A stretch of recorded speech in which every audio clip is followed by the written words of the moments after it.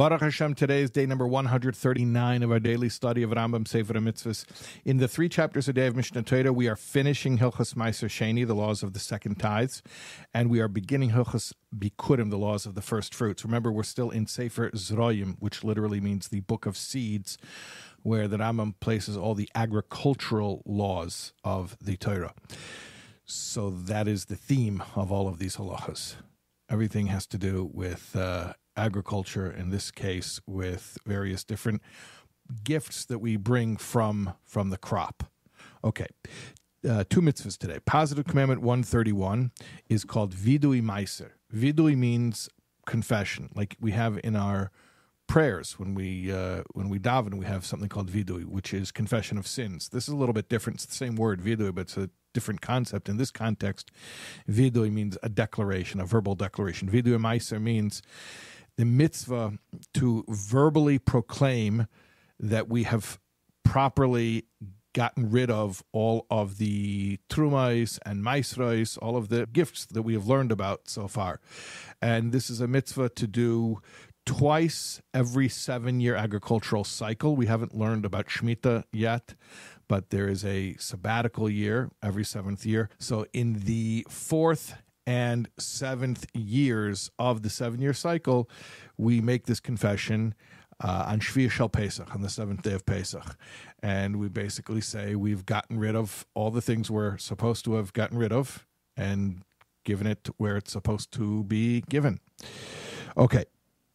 Positive Commandment 125, and this is going to correspond to Hilchos Bikurim, the laws of the first fruits, which we are beginning today.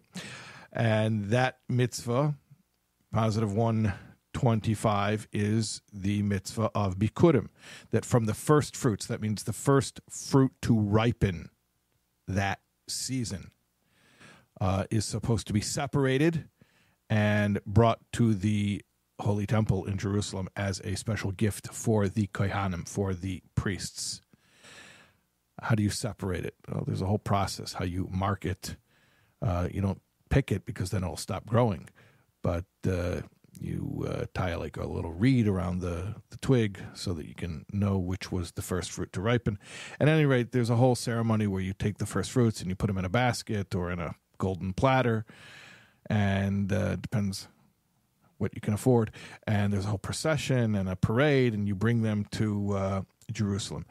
It should be noted that this mitzvah only applies when the temple is standing, and it only applies to the 7 species.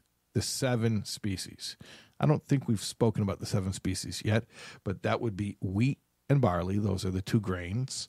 And then 5 fruits: grapes, figs, dates, pomegranates, and olives. And also this applies in the land of Israel. It's limited to the land of Israel, although also lands on the other side of the Jordan River, on the eastern side of the Jordan River, are also included in Israel proper vis-a-vis the mitzvah of Bikurim. Okay, those are our mitzvahs today. We'll see you for more Bikurim related mitzvahs tomorrow, God willing.